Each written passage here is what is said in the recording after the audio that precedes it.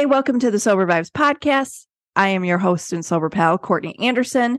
You are listening to episode 118. We have an amazing guest today. His name is Glenn Doherty, and we are talking about what steps to take to overcome addiction.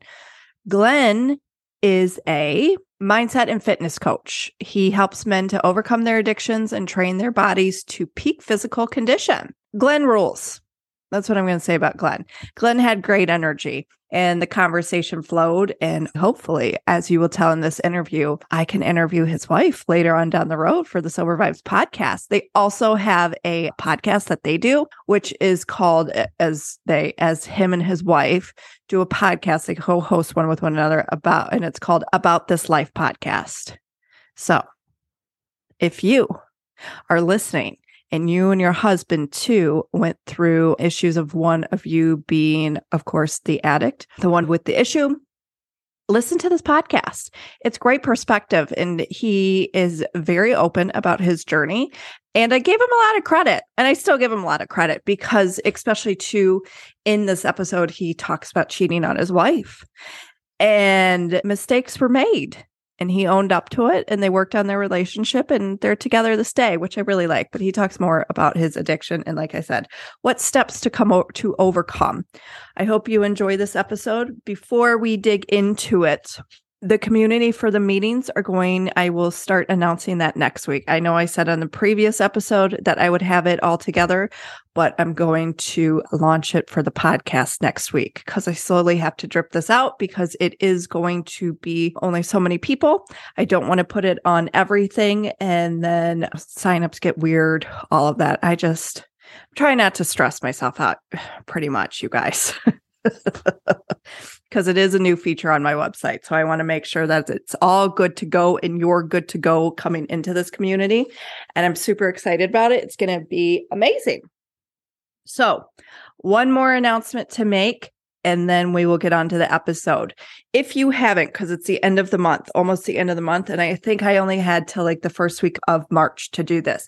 If you have not already, and it's okay if you live outside of the Detroit area or the state of Michigan, if you have not already, please see the link below in the show notes or reach out to me via email or DM and I will send it to you. But I need your votes for the Best of Detroit in Our Magazine. The Sober Vibes podcast is up, nominated, and also social media influence under Courtney Anderson. They did Courtney Anderson instead of Sober Vibes. But I'll still take it because it gives more awareness to Sober Vibes. And that is what I'm shooting for. And it's cool. I believe, too, I even will get maybe, a steak dinner out of this at some type of reception, my friend was telling me. So me and Pa can go out for an evening, leave the dictator behind. So if you can, please vote below. I will be very grateful for those votes. And let's take it home. Let's take it home, you guys. All right. Thank you so much. And as always, if you have not yet, please rate, review, and subscribe to the show so you never miss an episode. Other than that, I hope wherever you're at today, you are having a kick-ass day. And if you're not, there's always tomorrow. All right. Enjoy this episode with Glenn. Hey, Glenn. Thank you so much for being on the Sober Vibes podcast today. I'm very excited to chat with you. Me too. Thanks for having me. Definitely has been waiting for this for a few weeks. I know. So why don't you tell us when you got sober and share with us your story? Yeah. So I got sober in October 2018. So going back, there were a few events that led up to me choosing to be sober. In terms of alcohol, I didn't really start drinking until college. So going into college, that was obviously a different experience because when I was in high school, I really wasn't like one of the popular kids. But once I got to college, for some reason that changed. I was like very popular. And it's not even trying to be conceited when I say that. So that came with a lot of partying, getting to know a lot of people, a lot of heavy drinking. And it was typical in college. You drinking from Thursday to Saturday, you sleep in late. But that continued after I graduated college, and it just got more serious. The blackouts became more frequent. Being arrested several times. I got my first DUI when I was 26. I'll never forget that. And taking vacations, going to Vegas. And so what sparked me to go to therapy, which is what I credit my sobriety to, oddly enough, my wife and I was actually having an affair. It was pretty shitty, right? So having this affair, I was unhappy in the relationship. I wanted to go to therapy to figure out why I was unhappy. And then also trying to figure out like, who should I stick with? Should I go with the person that I'm dating or should I go with my wife? So I know it sounds ridiculous, but that's the reason why. But it doesn't. It doesn't. I think though, when you're in the frame mind that you were in, I don't think it sounds ridiculous. How long have you and your wife been together for? So we met in college. Okay. So we were kind of on and off. By the time I got sober, we were on and off for about 18 years. Okay. That's a long time. But we were only married for just over a year before we got divorced. So I was going to therapy, trying to figure out who to stick with. It eventually became, hey, let me figure out this drinking issue. Hey, by the way, like I'm having these blackouts and I'm drinking a lot, doing binge drinking. And that continued. I continued to do my own therapy, all the while dealing with a divorce eventually because my wife ended up finding out about the affair.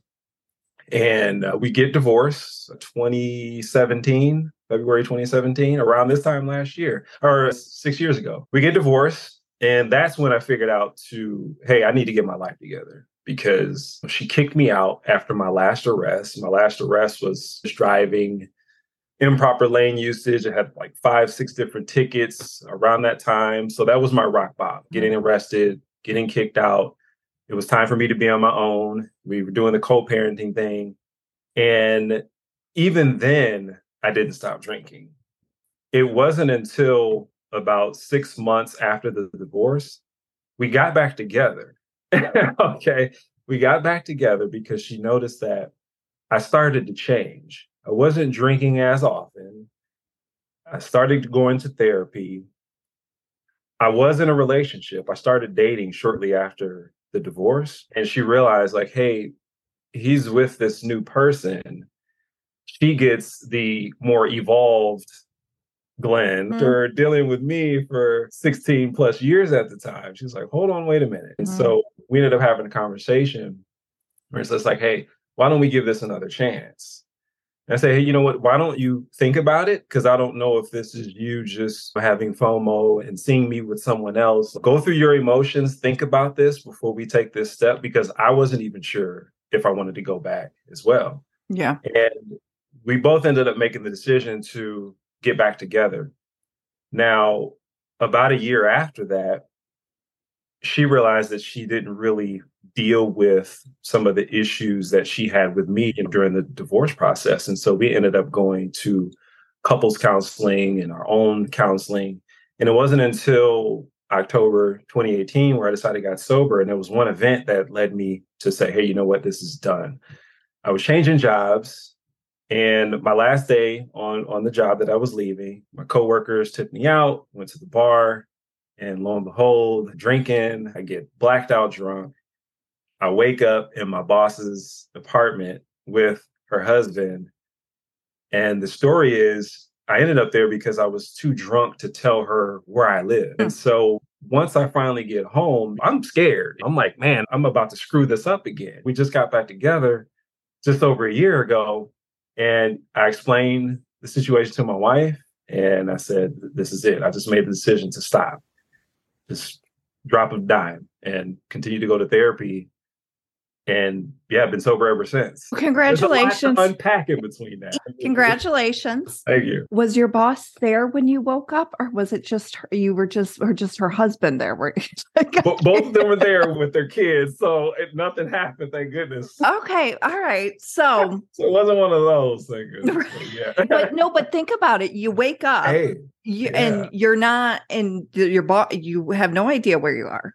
And then you don't see a familiar face. And then all of a sudden you're like boss's husband is just there. What if you never even met the man? Like where you're like, who is this? That's true. But that is where consuming alcohol will take you. Absolutely. Honestly, and it's taken people there whether they have a problem or not, because there's nights where people drink way too much and they're like, what the fuck happened? How did I get here? So did you have many a nights like that? Oh, there were so many nights like that, waking up. As long as I had my keys in my wallet, that was a little bit of success from the night before. Even if I didn't remember, I'm like, man, at least I got my keys in my wallet. There was times where I would wake up and I'm like, where's my car? Like that movie, Dude, Where's My Car? Like, that was true. Yeah, plenty of moments just, what did I do? Waking up, checking my bank account, trying to put the pieces back together. Like, okay, I was at this bar and then I went here. There were plenty of those. Yeah. So it was all too familiar. Did your drinking evolve where it was daily, or did you still kick it with the weekend warrior Thursday through Saturday mentality? Yeah, that's a good question. So it went from almost every weekend to be a weekend here and there. I didn't do it as frequently in my adulthood, but when I did it, it was just over the top and working. It didn't impact my job per se, like in terms of how I operated, but there were some situations that I got myself in terms of the workplace. That's where the affair started, was in the workplace. I was a coworker that I was with. And I'll never forget, there was a time where I was drinking during the week and we had some investors coming in the office the next day. And I ended up passing out at a friend's house, waking up like, holy crap, I got to go to work. And I show up in the same clothes, half drunk. And my manager's like, dude, you got to just leave, like go home and sleep it off. And yeah, it was here and there on occasion, but I realized that I couldn't handle it on occasion. It's just, there's no off switch when I would drink. So whether it was on occasion or every weekend, it's just not feasible for me. Yeah. And that off switch, a lot of people know. It's almost like instantaneously, I can still remember it, of just like, it was that first sip or two of alcohol and you just knew it was like, there's no stopping you. Yeah. Yeah. Was it like that for you? Yeah, no stopping. And sometimes it would start out like, okay, maybe I can have one. It was those moments where, okay, I'm done drinking. And then it would go from I'm done drinking to, okay, maybe I could just have one. Right. Mm-hmm. One turns to two and two. So you're aware of it. I was aware of it before I would start drinking. But once I start drinking, I'm just completely oblivious to the fact that, hey, I'm about to binge drink. Like, this is what you do. Yeah. And just trying to make compromises with myself to justify, hey, this is just an occasion. I don't do this every weekend now. Yeah, it was tough. It was tough. It was hard to kick. Yeah. So in that year, because you said it was about a year that you were doing therapy until you did your therapist ever suggest to you to quit drinking? I had a therapist suggest to me to quit drinking, and then I stopped seeing her. Therapist isn't on your side. I'm like, this has been a fun couple months. Time to go. You figured me out. But so it was your therapist. Did that person help you with? I think that's a good question, because thinking back, we didn't necessarily tackle like the drinking issue directly. It was more of the issues that I was dealing with internally. It wasn't just about the affair. Going through therapy, it was thinking childhood and situations that you go through growing up, relationship with parents. And so all of those things started to unravel, and that kind of became the catalyst to help my drinking issue. And then it was also figuring out that really pinpointing my drinking issue, because like I mentioned, I could go weeks without drinking, even months, but when I drink, it's nonstop. And so I didn't know what that was. So I was actually doing research to figure out like, hey, what is this issue that I have? And then figuring out like, okay, this is called binge drinking. I literally didn't know that until doing some research. And so once I identified like, hey, okay, this is the type of, I guess, alcoholic I am, this is the type of drinking issue that I have. And then knowing that, along with uncovering all the internal issues that I went through, and kind of resolve through therapy, that actually helped. So it wasn't like, hey, let's attack this drinking issue. It's, hey, why are you cheating in the first place? What's been going on with your relationship for the past 15 years? And then it's like, oh, my parents are divorced, and here's what I witnessed growing up. And you start uncovering stuff. And that's really what helped me figure out the drinking issue. Isn't couples therapy, though, so amazing? It is. Okay. It's very hard and awkward because my husband and I went through couples therapy 2018. And there were some uncomfortable trips to Costco after that. But honestly, having a therapist sit there and like say things to you where you're like, why are we paying somebody to tell us this? But we needed that. Like it was it was a world of difference.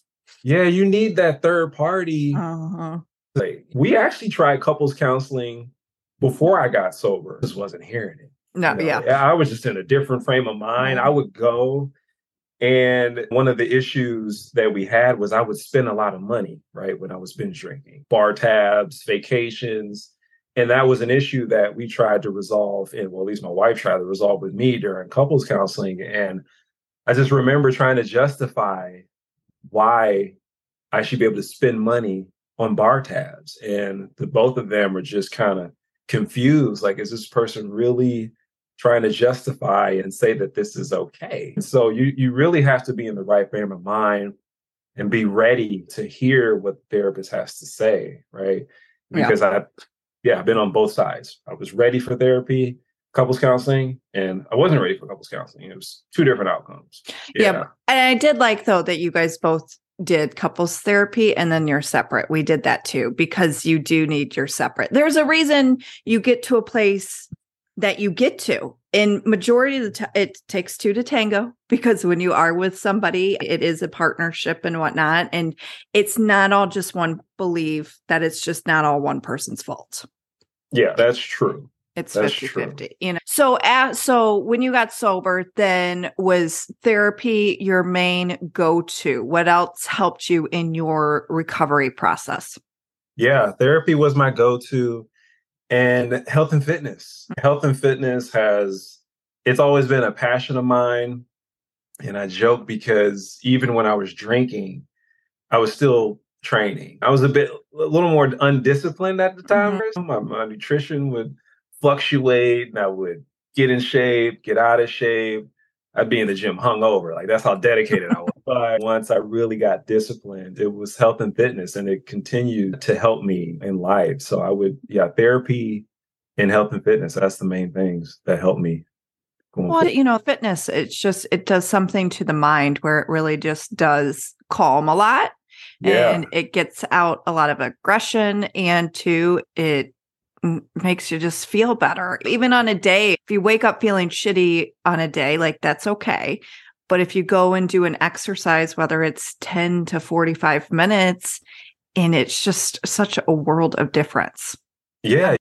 Once you feel better, you obviously start making better decisions. You have more clarity. You can think. And the other change that I made was I would go train after work. So I would work until 5, 6 or so, then go to the gym. But there was a point where I said, hey, you know what, let me challenge myself and start start waking up 4:30, 5 o'clock in the morning and doing that every morning. And that's helped. Having that discipline to wake up every morning, get there before most people get there, and being able to just take care of myself before I go to work and start having to take care of the family and the kids, just leaving that time for myself. So that has helped. Like, my morning routine, I stick with that every morning, and journaling is a part of that. And just really taking that time to myself, that's helped as well. Explain to me and to the listeners your morning routine, because a lot of people they overcomplicate the morning routine and the night routine, where they think they have to do like hours upon hours of stuff, where it's like, okay, I wake up, I put my feet on the ground, where it's just like my morning routine is get CJ up. He now walks around with his milk in the morning. I drink my coffee. I put him in his little playpen area, prison, I call it. And then for like 15, 20 minutes, I journal, I read, and my gratitude. And like, that's what I consider my morning routine. Yeah, it's funny you mentioned gratitude. So I'll go through my routine. So I wake up at 4:30 and I'll have some water. I'll mix a tablespoon of apple cider vinegar and I'll kind of sit there for about 10 minutes and kind of visualize. And I'm getting real specific here. No, I like it. I'll take my pre-workout before I go to the gym, brush my teeth, then I'll journal. And part of my journal, there's a gratitude section. And so that helps me in practicing gratitude. What am I thankful for? So we always want more in life, but we still have to be thankful for what we have today. And then y'all journal what's on my mind, things that I might have learned yesterday, situations that occur, what I intend to do that day. I'll finish my journaling and then I'll head out. Now, what has changed in my routine over the last handful of months is my oldest son, he does football. And so he's a freshman in high school. Now in the off season, he's training in the morning. So he's getting up at 4:30 in the morning as well. And so I'll drop him off before school to go train, and then I'll head to the gym. And so I'll do my training. I'm in there for about an hour, no longer than an hour and a half, depending on what I do at the gym. And then I'll go home, shower. And I don't know if I'm the only one that does this, but as I'm getting dressed, I like white noise. So I'll turn the fan on in the bathroom. And then I'm still even thinking, about things as I'm brushing my teeth, putting lotion on, getting my clothes on. So that continues. And then once I'm done with that, now I'm ready to attack the world. That's kind of my but it's simple. Like it just doesn't need to be overcomplicated, and nor does it have to go like to hours upon hours until you're sitting there eating lunch at noon. So right. just a short little block of what really, especially for us who are in the world, because you have to find a chunk of your day where you ground your ass and respect your own sobriety. Yeah. You just have to do it. Like you said, like people overcomplicate it. They start thinking about situations that won't even happen. So just wake up early or just start journaling. Just figure out your routine. That's what works for me. It's what has worked for me. And I think it would work for other people with their own nuances in there. Just don't overcomplicate it. Yeah. Yeah. It's true. Does your wife have a morning routine too? I don't want to put my wife on blast. But sometimes, this is the thing that's okay. So it's different now that we have our son, but there was a period of time where Matt was like, "You're really going to do that every morning?" Like when I started it, I'm like, "Yes." So but sometimes a spouse could be a negative influence on someone trying to incorporate that or be up in their space or asking why are you doing this and not understanding. So that's why I asked if your wife does something too. I laugh because my wife, she sleeps a little later than me. She doesn't sleep late in the day. She'll get up around 7:30, but she's helping our youngest son get ready for school. Yeah. But once he's off to school, then she trains. She actually trains in the garage. I'm like, hey, why don't you just go to the gym? But that's her space. She likes doing that, train in the garage. And once she's done, she'll get ready and log in for work because we both work remotely. And that's kind of her routine. But I laugh because with my routine, she just shakes her head because I go to bed at 8:30 every night. And she's calls me an old man. And I'm waking up at 4:30. We have very different routines. Up late, wakes up a little later than me. I go to bed early and wake up earlier. But she's very supportive. Don't get me wrong. Very supportive of my routine. She knows it helps me, even though she's sad that we're not watching TV together at 9 and 10 p.m. Yeah. She's very supportive. So what steps would you take to overcome addiction? Give me 3 steps that you would suggest to somebody to overcome their addiction. Hey, I would love to share with you something that I think could work great for you. Imagine you just got sober. You're working your program, checking in with a recovery sober coach, checking in with your sponsor, maintaining your employment, and thriving. Now imagine none of your closest friends or family believe you. And this is why I'm sharing this, because early on in my sobriety, There was a couple of times Matt didn't believe that I was sober. So much trust is lost during active addiction, and it can be hard to convince loved ones that things are different, that you're different. This is where SoberLink can help. SoberLink's remote alcohol monitoring system is designed to help you sustain a sober lifestyle while rebuilding trust with loved ones. Small enough to fit in your purse or pocket and discreet enough to use in public. SoberLink devices combine facial recognition, tamper detection, and real-time results. So friends and family know instantly that you're sober and working towards your recovery goals. As a sober coach, I really can't think of a better tool to maintain accountability, strengthen community, and prove sobriety to loved ones. Now, you might be thinking like, do I really need this? And honestly, it's different for everybody. I know quite a few people who have had to use this or something like this to prove to their spouses and or family members that they are sober. This does not just affect the person who is the drinker. I mean, a lot of damage happens during your active addiction, and accountability needs to take place. And with this tool, you can show that. Let's make 2023 a memorable one. Please visit www.soberlink.com/sober-vibes to sign up and receive $50 off your device. The link is in the show notes. Check it out. If you do get this device, please feel free to reach out and let me know how it has helped you in your sober journey.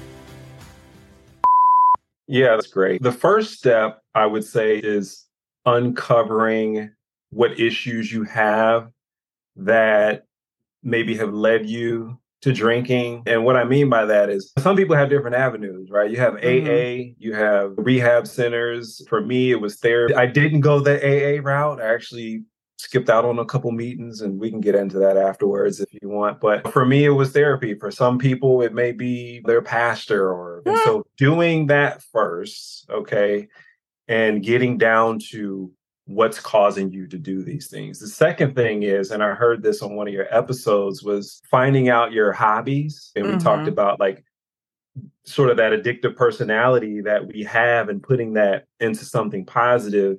And I think that I was lucky enough to already have something that I could put that energy into, which was health and fitness, despite being hungover in the gym some days, but figuring out what you're good at, what you want to put your time and focus on. And eventually, hopefully that leads to finding your purpose.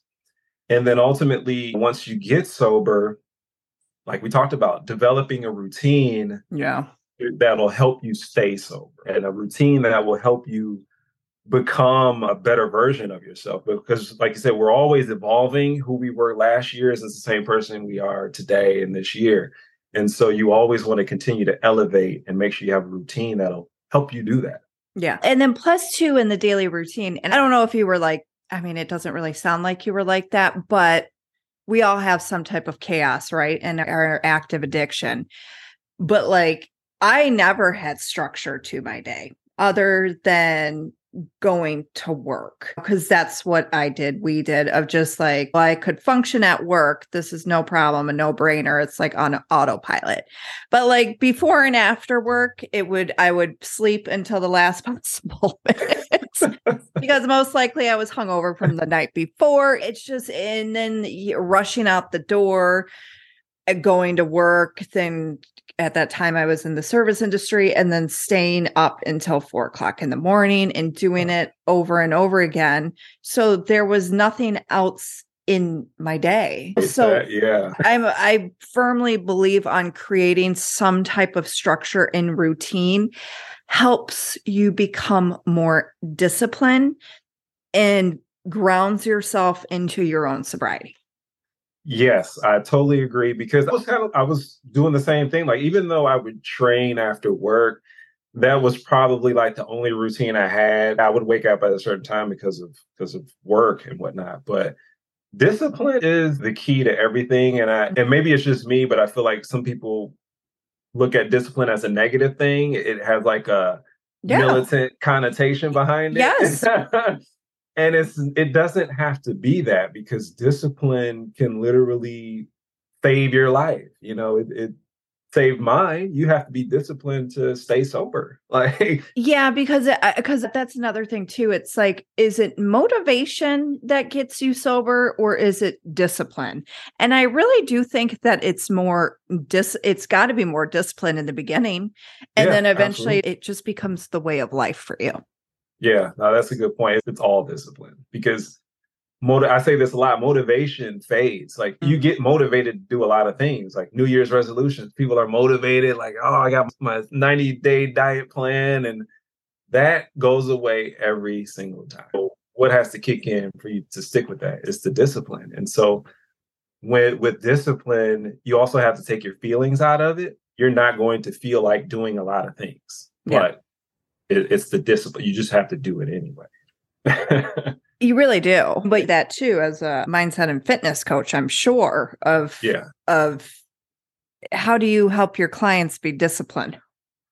Yeah, it's sticking with the routine, but it's not coddling people. I think that's the main thing. Like, it's not coddling people, being direct, and then also helping people remember why they're doing things that they do. Like, you have to get some leverage on yourself. What's the real reason that you want to make this change? Like, hey, I want to lose weight so that I can play with my son. Mm-hmm. I want to be around later in life for my grandkids, or I want to stop drinking because if I don't, I'm going to die or I'm going to end up in jail. So it's having that leverage on yourself, and people realize, like, hey, this is why you're doing this. So, and then also just do it, get out of your feelings, and just combining those things, that helps someone stay disciplined. Just get out of your feelings and understand why you're doing it. That too, of getting out of your feelings. Just elaborate a little bit more of how one person would get the fuck out of their feelings. Because as we talked about in our little pre-chat before, like, there's a lot of feelings that goes on when right before you quit, and then those first couple months of getting sober. So how would you suggest for somebody to get out of their feelings? Because feelings keeps people still in their active addiction. That's true. So it's having the awareness that the feelings aren't going to go away. For me, I call it my bitch voice. And I know other people refer to it as that. And so that's just the negative self-talk. That's the talk that you compromise with yourself with. And so recognizing that, hey, that's going to be there. It's not going to go away. And you have to train yourself to ignore it. You literally have to know that, hey, I'm going to be in my feelings. Yeah. I'm going to feel like doing X, Y, Z, or I'm not going to feel like doing X, Y, Z.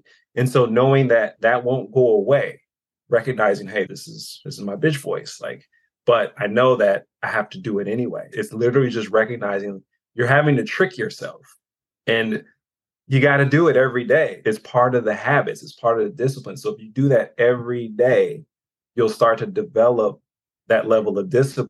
But you have to help awareness. And so it's about helping people recognize that, hey, these feelings aren't going to go away. I don't feel like going to the gym sometimes, believe it or not. Like, there are moments where I'm waking up and I'm like, it's 4 o'clock in the morning. Like, I woke up at 4 o'clock in the morning today. Did I want to stay in the bed? Absolutely. Warm outside, but I know I have to get up. So I get up and start the routine. So that's another thing that helps. It's when you're in your feelings, you notice you're in your feelings, just start taking the actions to do what it is that you need to do. And so, for example, going to the gym, if you start to get in your feelings and you don't feel like waking up, just get out of bed, brush your teeth, put your shirt on, put your pants or your shorts on, start packing your bags, start a protein bar, start taking the small actions that you have to take to actually get to where you want to get.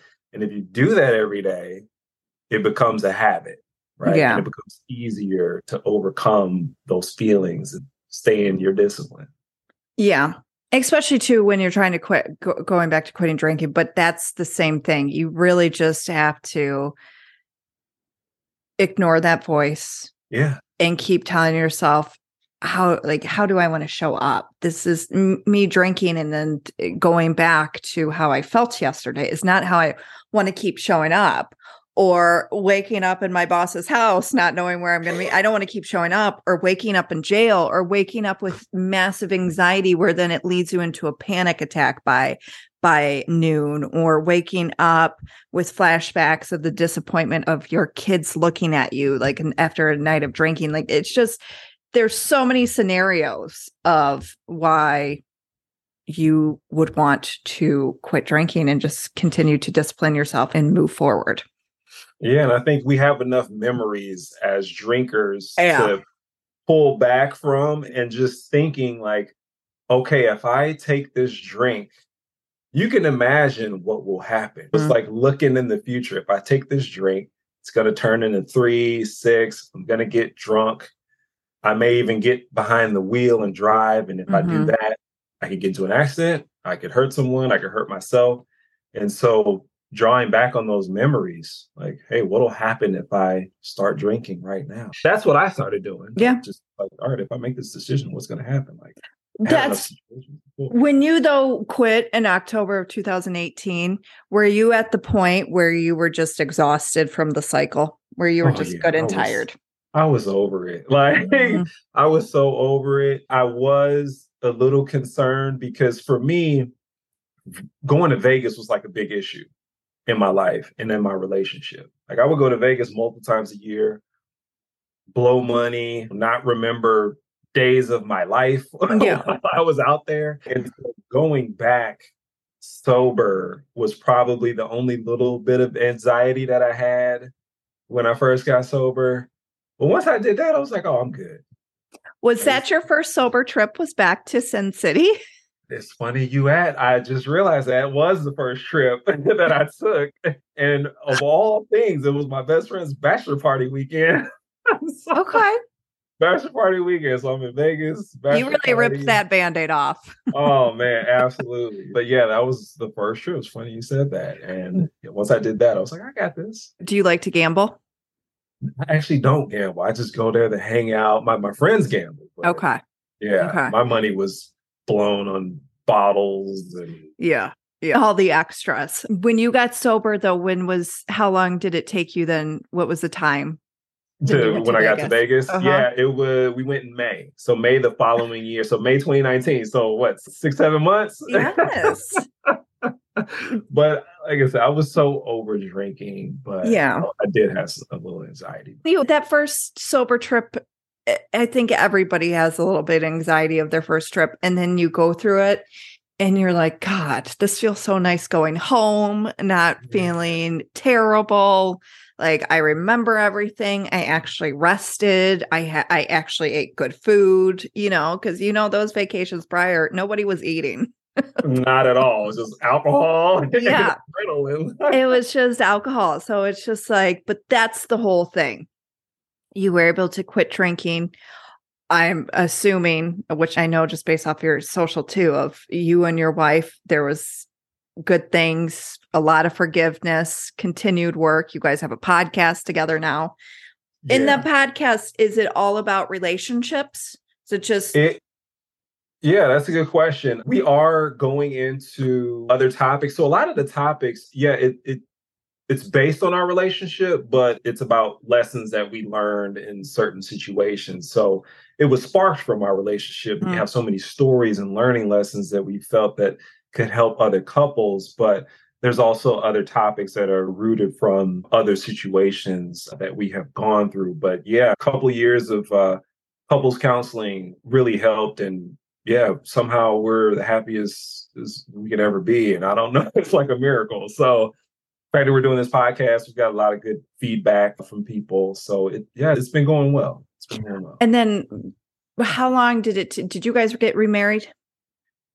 Funny enough, we're engaged. So congrats. Yeah, we've been engaged for just over a year. So I had to repropose. But you must. Right. This is a new chapter. Yeah, we did the courthouse the first time. So obviously she deserves the big wedding. Well, I like that. But this is the thing.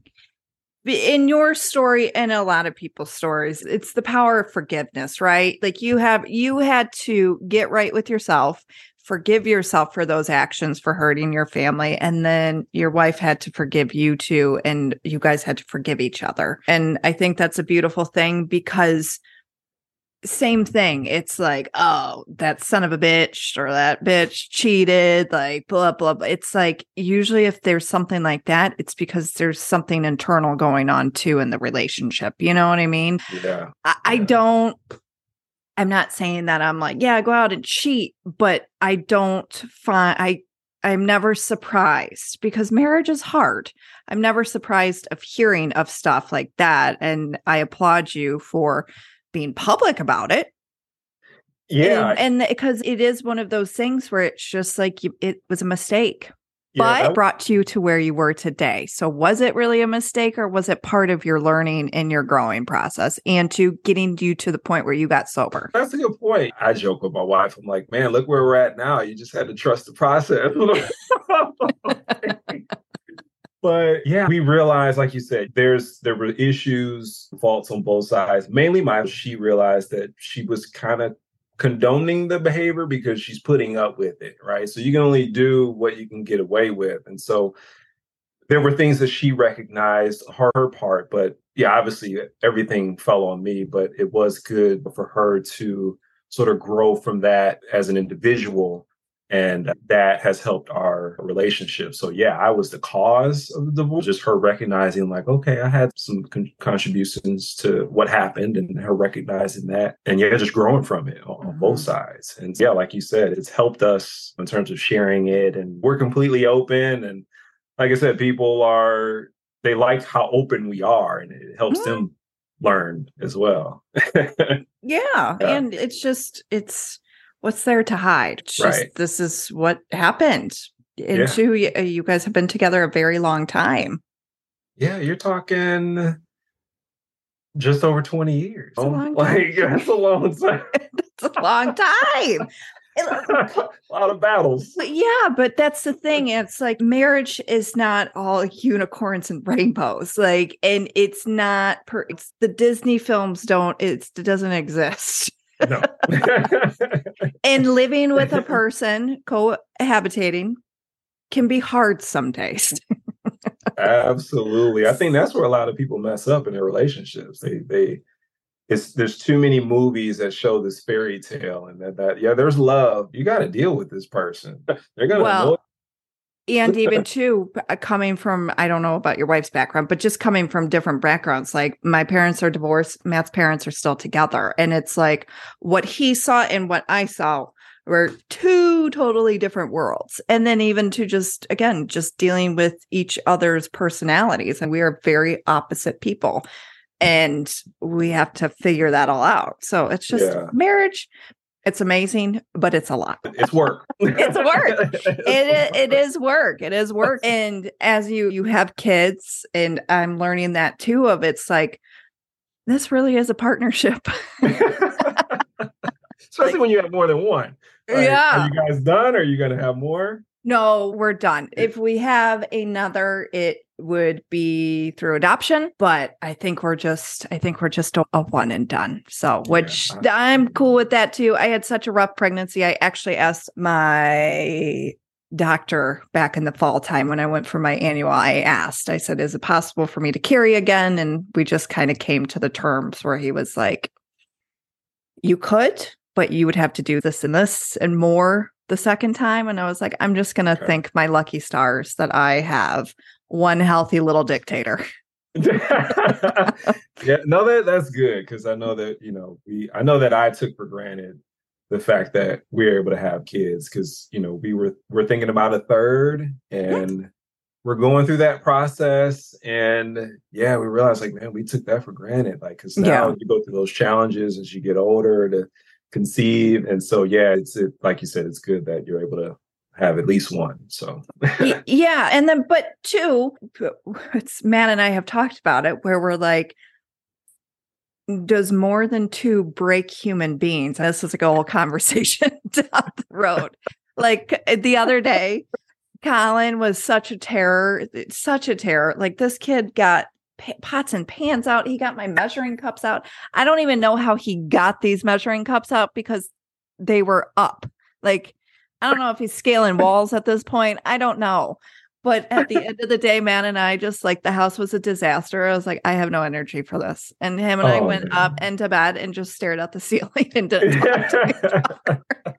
That's what I'm saying. I'm like, Matt, if we had a second one, would it break us? I think 3 would. Like when you got 2, it's man on man defense. You got 2 people, but that third, I don't know. It's just, I guess it's all what the universe provides, and just that's just how I look at it. So, is there any other message that you want to share with the listeners right now? Yeah, no, thanks for asking that. I would say continue to evolve and do the things necessary to continue to become a better version of yourself, and be okay knowing that, like we said, you're going to be in your feelings. Things will come up. You may have regrets, learning lessons, but just use that to fuel yourself in the right direction, which is just becoming the best version of yourself. Like I said, develop a routine, stick with your sobriety. And if you're just getting to the point of sobriety, then find out what's causing those issues, whether it's therapy, whether it's meetings. Stick with it. Find your passion, your purpose. There's a lot to be said once you find your passion and purpose, because then you have more meaning for life, and then it becomes a little easier to stay sober, because eventually it's not about you, it's about the people around you, your loved ones, strangers. So you become someone that can help others. Right. And so just knowing that, like, hey, fix yourself and then help fix others, so that you can just help this world be a better place. But again, it starts with discipline. Yes, it does. Thank you for sharing that. Where can people find you? Yeah, they can find me on Instagram at Glenn Dougherty Jr. That's GlenDoughertyJr. And then they can also find me at About This Life, my wife and I's podcast. So it's been fun. We share a lot of learning lessons. So we're very open. And you can direct message me. I do have a program that helps men develop their mindset, develop discipline, drop those negative vices, become sober, and really get in peak physical shape and be an example for people around them. I like that. That's virtual, yes? Yes. Yes. Yeah, I like virtual. that. Got a whole program. It worked for me, and I know it can work for everyone else. Absolutely. Absolutely. Yeah. I will drop all of those links in the show notes. I just had an idea, though. I think I need to have your wife on this podcast. You should. I do. And because I did it with one other guest, but there needs to be more stories of somebody who's the loved one of an addict or an alcoholic, and how they process that, and what the emotional kind of trauma they went through. Because there's a lot. Yeah. Oh, there's a lot. I'm sure there's a lot that I didn't cover. Yeah. But she would love that. So let's definitely chat about that after this. Okay, perfect. All right. I hope you enjoyed this episode. Thank you so much, Glenn. I really appreciated talking to you today, and thank you for sharing your story. Thank you.